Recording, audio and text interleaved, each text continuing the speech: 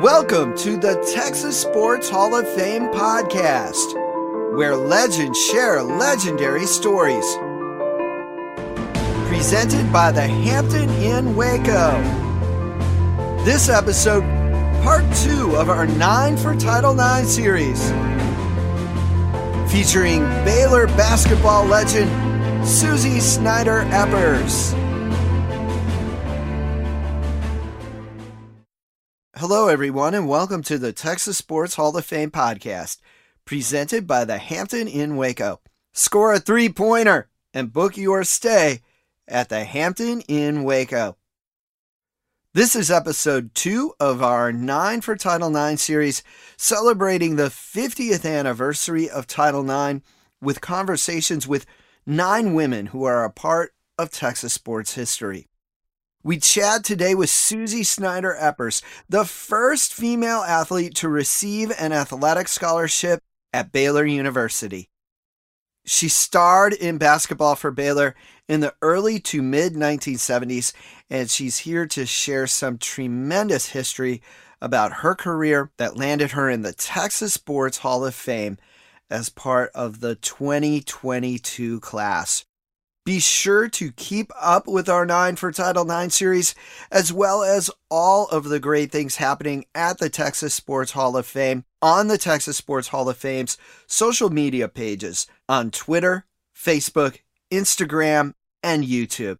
And as always, please tell your friends about the Texas Sports Hall of Fame podcast. Thank you for being with us, Suzie. Let's start off by talking about how you got started in sports. Well, I have to go back to my childhood days. I was born and I grew up in Waco, and I had an older brother. His name was Donnie, and he was 3 years older than me, and he was kind of the neighborhood athletic stud. I grew up in a neighborhood pretty much filled with boys. I only can remember one girl. So I always tagged along with my brother and begged for them to let me in and the baseball games that they played. We had a nice lot that we were able to play in, and when football came around, we played football, and I was kind of the grunt. When I got picked, I was always picked to do the dirty jobs. I play the line I always wanted to be a receiver, and I knew I couldn't be the quarterback because he was. But anyway, it all really started back with him. He really taught me to be a competitor. He actually was on the 1965 Waco Northern Little League World Series team, and they ended up getting third that year in the nation at the World Series. And after that, I was kind of hooked. I thought, what in the world can I do? And so it started there, and then, of course, my dad, because my brother started in junior high before me, he built us a basketball backboard and put it on the lot next to our house. And it was just a painted piece of, I don't know, it's 2x4s, whatever he made it with. And he put a goal on there, and he nailed it to a tree for us. And it was just a big part of my upbringing as a beginning athlete. I wasn't a great ball handler, but I became a better one, and I credit it because of all the roots and stones that were in the ground, because we didn't have a paved area. We were just playing on the dirt. We lived on a hill. Our lot was level, but that dropped off into this hill that went down for, I don't know, about 6 house lots down past this lot that he put this backboard on for us. And you learned to become a pretty accurate shooter, because if you missed it, the ball would roll down the hill into the woods. And I'm telling you, it was really creepy for me to have to go down in those woods to retrieve a ball. I had and still have a fear of snakes, and I'm telling you, you just thought, no, it's just better to go ahead and make it. Talk about pressure shooting. I needed to make every shot I shot. Yeah, now that is some true pressure, shooting the ball there. Now, you were fortunate enough to have school-organized sports at a fairly young age for that time. As I got into the 6th grade, we had regular physical education class in Robinson, and Mr. Oliver, who was our principal, he also was the 7th and 8th grade girls basketball coach. Well, he came to us one day in our PE class, and he said, I'm wondering if I can get enough girls if y'all want to go play against a neighboring school. The school was Golson. And oh my goodness, man, my hand shot up, along with about, I don't know, I guess there were probably about 10 of us that raised our hands to do it. And he said, well, okay, we're going to have like 2 practices, and then we're going to go play them. I'm going to set this up, we're going to play them after school. So we did, and I'm going to tell you, after then, I knew then that that's what I was going to do. I didn't know how good I would be at it, but I knew that that's what I wanted to do. And at that time, I was fairly tall for my age, so I could shoot a semi, let me say, jump shot. So I can't even remember if we won the game, but I can remember being so excited to get to play against another set of girls. And we learned the rules real quick. That was the beginning for me as far as basketball goes. I get asked a lot of questions about basketball, but track, I was probably as strong of a track athlete as I was a basketball player, and he introduced me to throwing the shot put. He took me up one day. He said, "Hey, I've talked to your parents." He says, "It's okay. I'm going to take you up to the high school after school today." He said, "I want you to try something new." He says, "I want you to throw. It's called a shot put." And he says, "It's about the size of a softball." And I thought, well, this will be fun. So I went up there. Well, one, it wasn't a softball. It was this 8-pound shot. And didn't get to compete in any meets.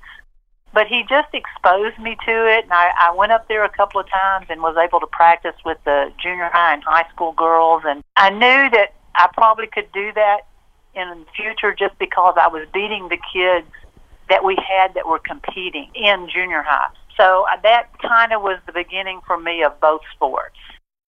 You later went to Robinson High School, and your school had a great rivalry with Midway. I went to Robinson High School. Midway was our rival. And back in that day, no one played full-court basketball. No one played 5-on-5. All basketball was very unique in the 6-on-6 game. And some people call it 3-on-3, but it was 6-on-6, but we could not cross the dividing half-court line. There would be 3 forwards on one end, and then you had 3 defensive players on the other end. Back in that day, just your district champion went on into the playoffs. And it was so sad because Robinson and Midway, we were so close that whoever got out of the district for the 4 years that I was in high school was either a state champion or went all the way to the state tournament. A lot of times the state championship was played in our district. It was an awesome experience. When we played Midway, we played in front of 1,500 to 2,000 people. The fire marshals would shut the gym. You could hardly throw a ball in out of bounds because the crowd leaked over into the out of bounds anywhere they could fit. And they up on stages, like at Midway, they had a stage at the end of their court. They had chairs up there. I mean, this thing was packed. That just must have been fantastic to play in those games. And then your team won the UIL state championship your freshman year. What do you remember about that experience? The wonder of that was because we had one senior on our team, Cindy Meadows. She led us. She was our point guard. I played most of my career in junior high and high school with the grade above me. So that year we were predominantly a sophomore-oriented team, and then I was the only freshman on the team. All games were played in Austin. As a matter of fact, all state championships were played in Austin. We played at Gregory Gym there, which is a wonderful old gym. The old wood bleachers, a lot of character in the floor. I mean, it was just, you walked in there and you knew you were in a basketball gym. But that place was packed.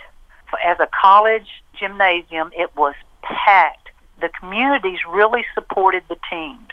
And also at that time now, your larger schools did not play. The real competitiveness was in your 1A, 2As, and 3As.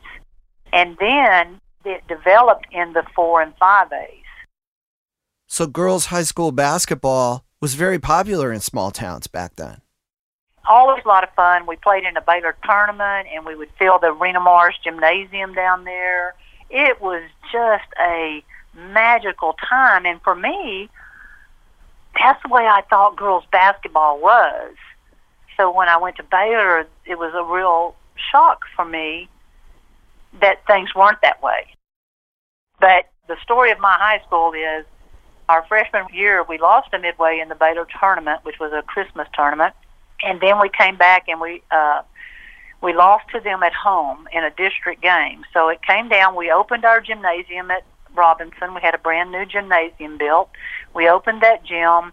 The opening night was going to be the night we played Midway. And we played them, and it was, again, the crowd, the enthusiasm.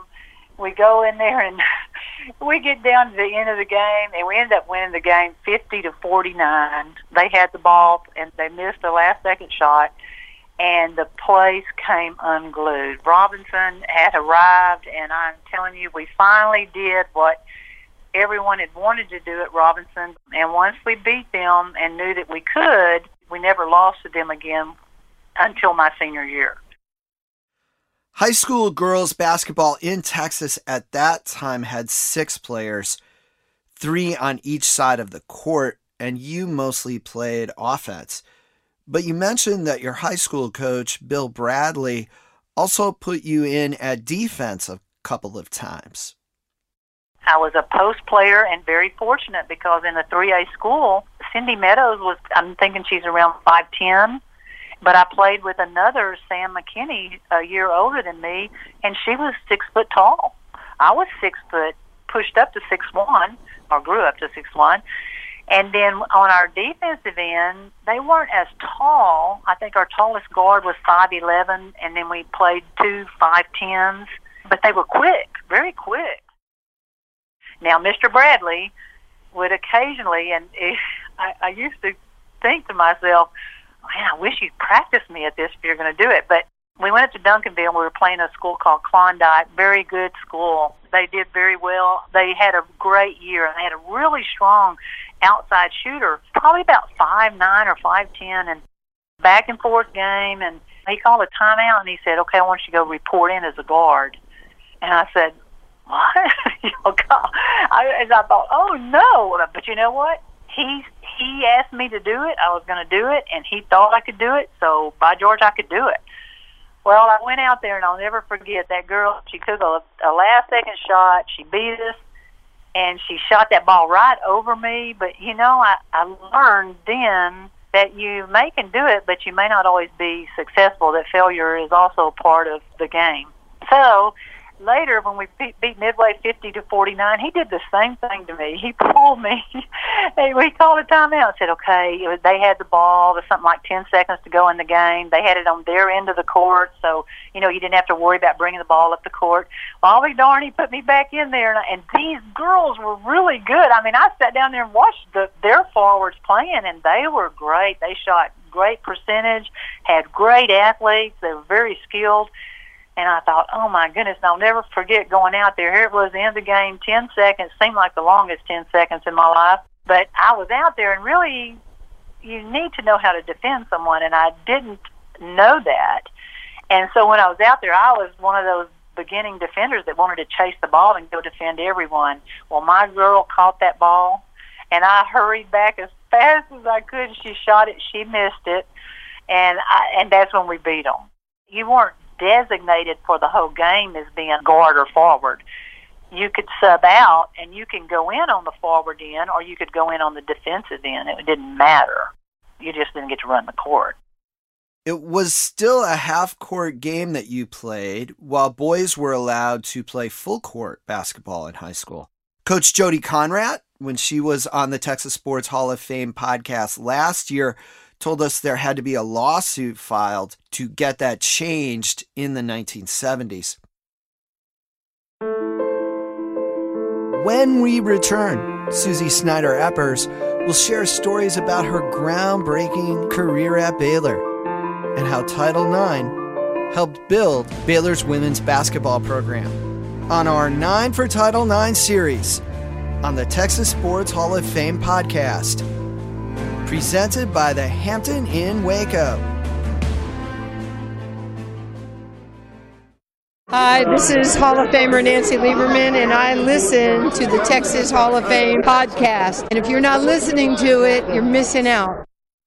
When you come to Waco, be sure to stay at the Hampton Inn Waco, located just a short distance from the Texas Sports Hall of Fame. You'll start your day off with a delicious complimentary breakfast, and you'll enjoy the Hampton Inn Waco's free Wi-Fi, fitness center, and pool. Next time you bring your team to Waco, make the Hampton Inn Waco your home court on the road.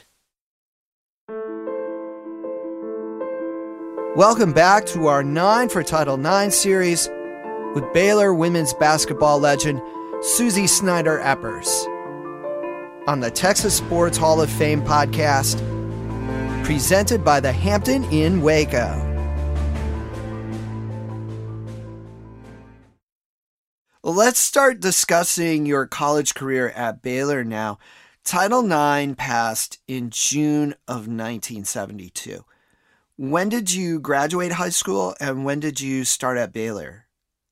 I graduated high school in 73, so I started in the fall of 73. So this is even after Title IX has passed. It took Title IX a while to get all the mandates in place, and colleges were getting used to what Title IX meant, questioning what does that mean, because at one point, my understanding is that Baylor was questioning whether they had to follow the mandate. It says in there, you will be denied federal monies if you did not follow the mandate. Well, Baylor, being private, I think was trying to decide, does that mean we have to do that? What ended up happening, my coach was a Baylor grad. I grew up in Waco most of my life until I was in the 4th grade, of which we moved out to Robinson. So it ended up that I talked to my coach. At that time, I had gotten interest to go play basketball. They could not come and visit with you. A college coach could not come and visit with a female athlete. You could go to a tryout if they had one. That I know of, Baylor didn't have one. There's several schools that were interested in me going for track, but, at that time, I have a passion for basketball. Now, I love track, and I loved the events I did, but I really had this burning passion to play basketball. So I told my coach, I said, I don't think that's what I want to do, but I knew I had to go. My dad worked at General Tire. I knew I had to go somewhere to get my education paid for. Wherever that was, that's what I was going to have to do. So my coach talked with Dutch Schrader, who at that time, he had retired from coaching baseball, but he was still teaching at Baylor. He talked to him. He told him that I wanted to come to school there. Did he think there was a chance? And it ended up that what they did was they came up with, it was like financial aid. There was a man that I went to church with named Ed Horner. Ed heard that I had wanted to go to school there. He was on the athletic council, and he heard what was going on, and he went to the council, and he said, you know what, I think we need to do something about this. She wants to come to school here. Do we have any kind of scholarship that we can offer her? I don't know what all happened. I've been told that Clyde Hart was asked by the athletic director, Mr. Patterson, if he would give up one of his scholarships for me to have an athletic scholarship. And that's what I've been told has happened, and that's how the scholarship came about. And so you had the first women's scholarship at Baylor in any sport? Yes. So you get to Baylor, you have a scholarship. How many other women were on scholarship? There was no one. As a matter of fact, my freshman year, I played with 2 seniors, 3 sophomores, and there were 7 freshmen on the team. All these people that came to play, they came to Baylor for an education. Some people, once they found out there was a girls' program, and of course there was publicity of me getting this scholarship, you got the sense from Coach Fallon, who was the coach there, you got the sense that it was something in the making, but yet it was being offered. So there were girls in the area that were coming to school there, and they just played ball because they liked to play ball. So that's really what this team was made up of. But I do know that at one point there was one freshman that started with me at the same time named Linnell Pyron, and they finally offered her a partial scholarship. It might have been her sophomore year, but I think it was her junior year.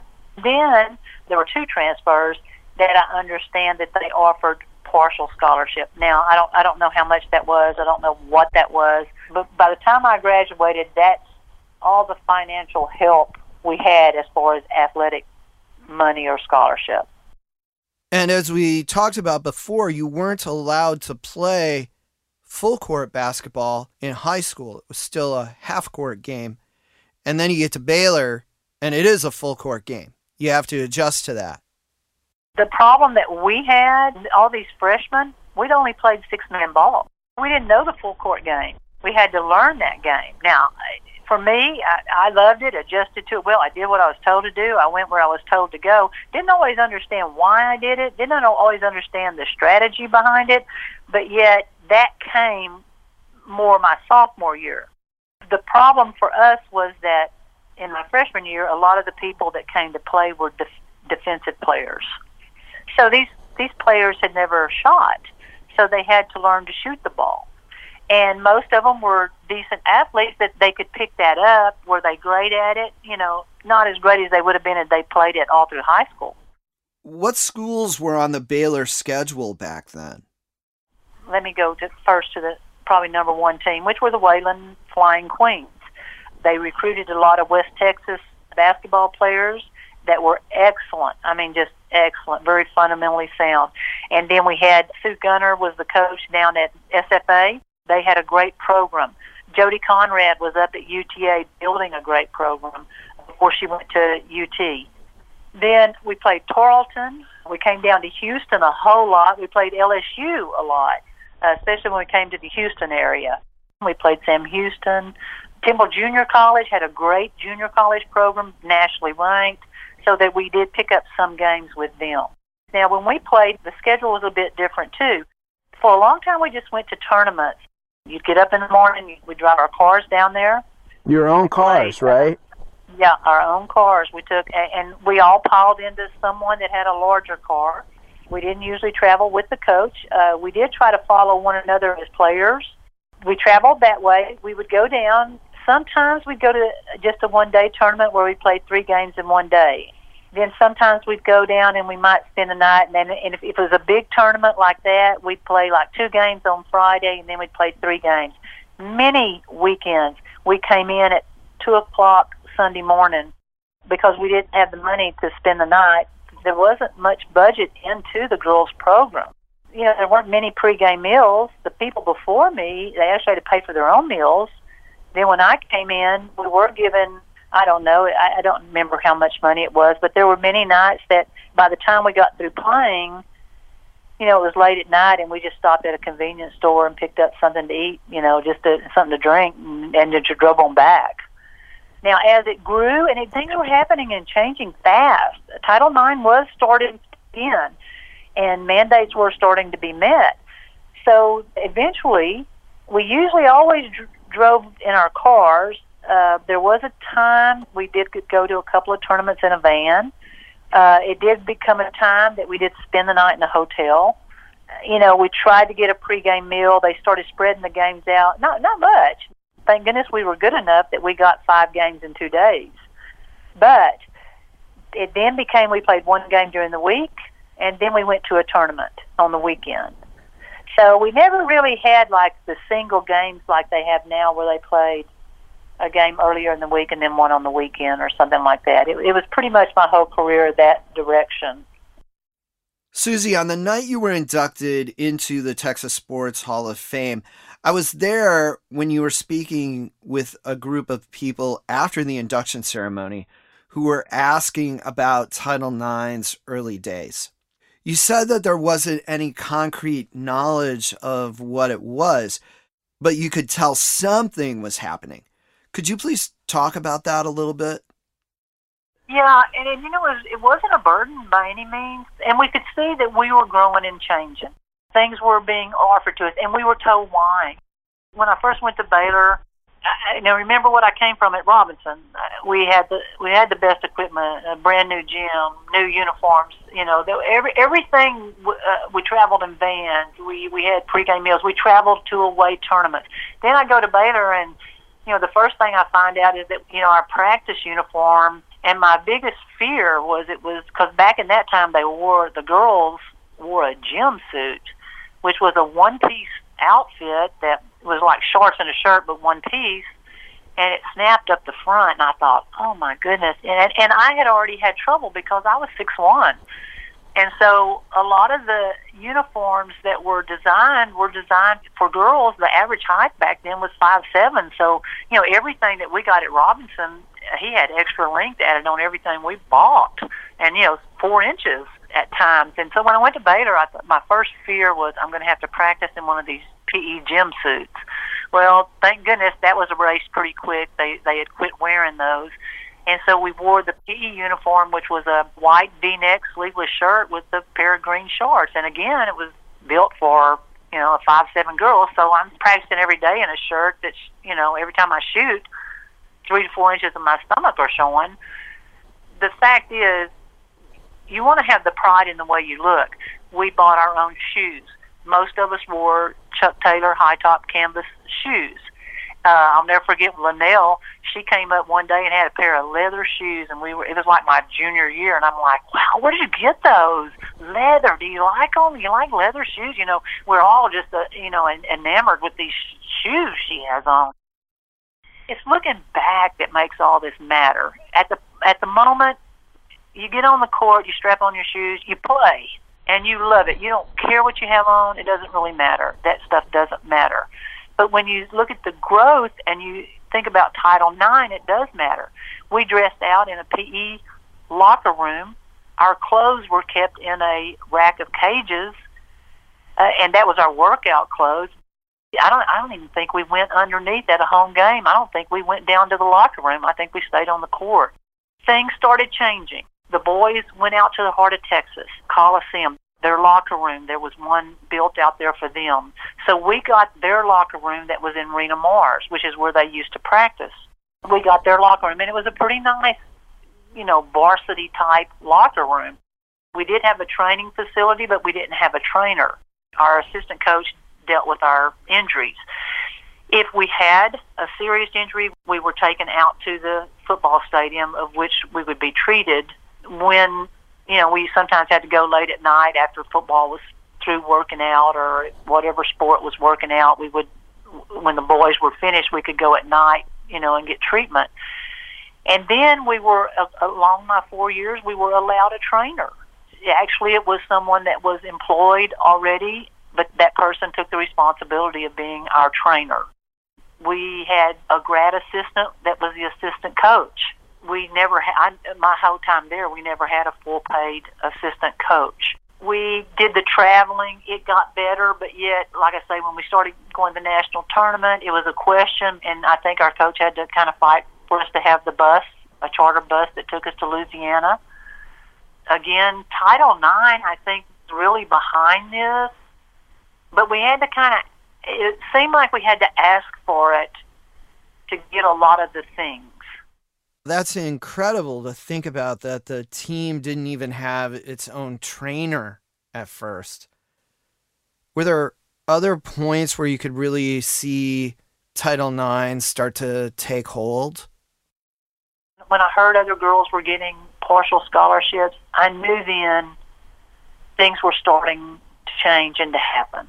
We got nice uniforms, and they were, the length of them was appropriate, and for me anyway, and I was the tallest girl we had. So, those Title IX had something to do with all of that. Now, I think there was still a lot of work going on. I think there was still a lot of resistance. Just the conversations that I did hear, it was like, okay, we're gonna do this, but we don't want any of this loud talk about you have this or you don't have this and blah blah blah. I don't know that we were really asking for total equality, and maybe we were.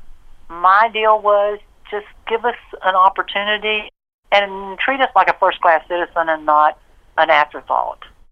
Suzie, I think it's important to note that you came from a high school where your games were well attended, with a lot of fan excitement in crowded gyms. When you got to Baylor, games weren't as well attended or well publicized. We didn't have a crowd. If we had our parents there, that counted for 25. If we played at home and there happened to be a class, an 8 o'clock class that night, they might come a little early to class and sit and watch till class started. We didn't have a student following. To be honest, there was no kind of media following. I mean, it was reported in the Lariat, the Baylor newspaper, a little bit in the Waco paper, but it wasn't followed like high school. I didn't like it, but we got to go out to the heart of Texas Coliseum. We were told we were going to play some home games out there, and, I love Rena Mars. I thought it was a great gymnasium. I thought it was a true basketball gymnasium, wood floor, wood bleachers. Just everything about it had a lot of character. We went out to the Coliseum. It was a very open place. We took our 25 parents out there because, it wasn't on campus, so there weren't going to be any students coming. So we took our 25 parents. Well, they were lost at the Coliseum. It was a big echo chamber, and, everything was so much wider, opened up and wider than what we had at Rena Mars and what we normally played under. And I didn't like it. The first 2 balls I shot in the game were air balls, and I just had to really work hard to adjust my line of vision. But it happened. The gym's a gym, but at the same time, if you're going to play a home court game, we told our coach, we just said, we'd really rather play at Rena Mars if that's, if it's an option. One thing that's interesting about the time is that the NCAA was not the sanctioning body for women's athletics. During that period, it was the Association for Intercollegiate Athletics for Women, the AIAW. I never played under the NCAA. Never. I played under the AIAW governing body. And the AIAW, they set up the national tournaments. We covered that a little bit in the Jody Conrad episode of the Texas Sports Hall of Fame podcast, and we'll cover it more in this 9 for Title IX series. And some of the top women's basketball programs at that time were small schools, such as the Wayland Baptist Flying Queens and Delta State. But you were helping build the Baylor program.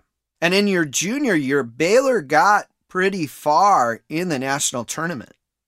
My junior year, we went, and it was a real learning experience for us. And we got to, we got to play Delta State, who back that time had Lucy Harris, who was a several-time All-American and great ball player. The whole program at Delta State was excellent, and we got down 20 points, which that didn't happen often in our game. We got beat by them, and what was kind of interesting about the national tournament was even though you got beat, it wasn't a one and done. You went out and you played it like a tournament.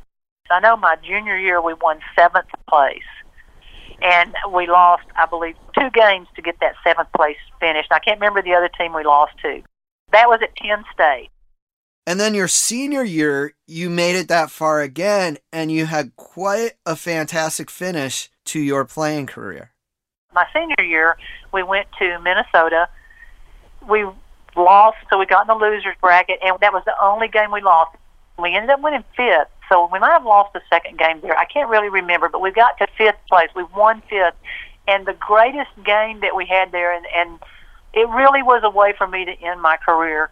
I was glad I didn't end on a loss. We played Southern Connecticut, and we got down about 20 points in the first half, and things were not going good, and I don't know. It just, it just kind of hit us. It was we had a real competitive spirit and nature about us, and we all were pretty like-minded. And I don't know. After the half, we sat there. I thought, what do I have to lose? This is my last game, man. Let's go for it. And so there were a couple of things that happened. We got a couple of steals here and there, and a couple of easy baskets, and then all of a sudden, man, I don't know. I turned around and looked. I started looking in the eyes of my teammates, and man, it was like, let's do this. And we took off, and this whole place, we didn't have a large crowd that followed us in Minnesota except for a few parents. And so all of a sudden the gym was cheering for us because we were coming back. And all of the spectators, it was so awesome, and that just fueled our fire. And we ended up, we closed that game down and we won it. And it was so great because everyone was so proud that we could do that. And plus the fact when we walked off the court, we had a lot of people we didn't even know that were patting us on the back saying, great job, great job. And, I knew then that Baylor had arrived. There was a future. There was a future that was going to grow there, and that my work was done, but the seed was planted. It was so great, so great. That's the kind of, college career you dream of, ending like that.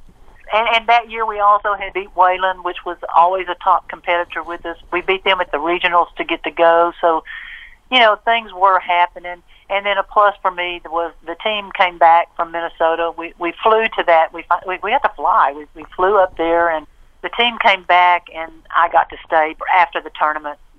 they had the banquet with the All-American, and I was selected for that. So it was a great way to end my college and my playing days. Suzie, you received the very first women's athletic scholarship at Baylor, and you made All-American. You had an outstanding college sports career that helped build a program that has since won national championships.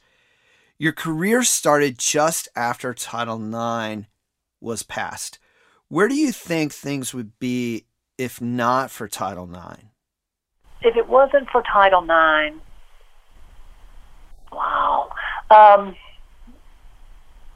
Women might still be, well, we are still kind of fighting for a lot of things, but I look at the women's game now, and I look at the TV coverage, and I look in the stands, and I see all the people, and I see the product that's out there, and I see how much the game has changed. And if it wasn't for Title IX, none of that would exist, I don't think. I don't know, we might still be on the way to getting there. It was probably going to happen eventually, but I think Title IX sped that up.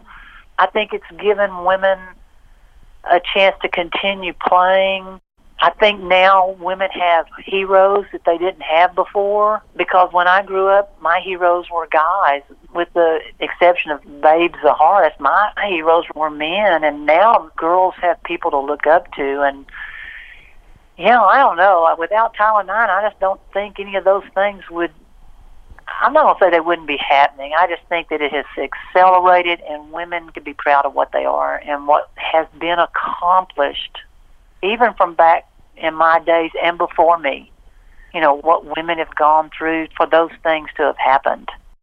There was a lot going on in those times, and there was a lot of resistance being met by people in authority of athletic programs. There were some that just didn't believe it was going to be a good thing, and now look at it. I mean, this thing, it's not just basketball, it's everywhere. Everything is so strong now, and, you know, I can look back and be proud of the fact that I was a part of that. And I'm going to tell you, I often had wondered, what in the world would I have done? What would I have done? One, had we had not moved to Robinson, and two, if I just had not had that opportunity, I have wondered what I would have become. And you know, I don't know what I would have become, but I just had this feeling that my life might not be as richer or as fulfilled as it is now, because of being able to compete and to go through the joys of learning to be an athlete and then applying all of that to your later life. I mean, God, those lessons are just so invaluable. It was a real magical time. And the good thing is, when I left Baylor, like I said, it was at a place that was left on the rise, and that, too, that was pretty important. Thank you for listening to episode 2 of our 9 for Title IX series with Suzie Snider Eppers, celebrating 50 years of Title IX on the Texas Sports Hall of Fame podcast, presented by the Hampton Inn Waco. Come visit the Texas Sports Hall of Fame, and when you do, score a 3-pointer and book your stay at the Hampton Inn Waco. Next week, we will be joined by one of the greatest pitchers in softball history, Cat Osterman.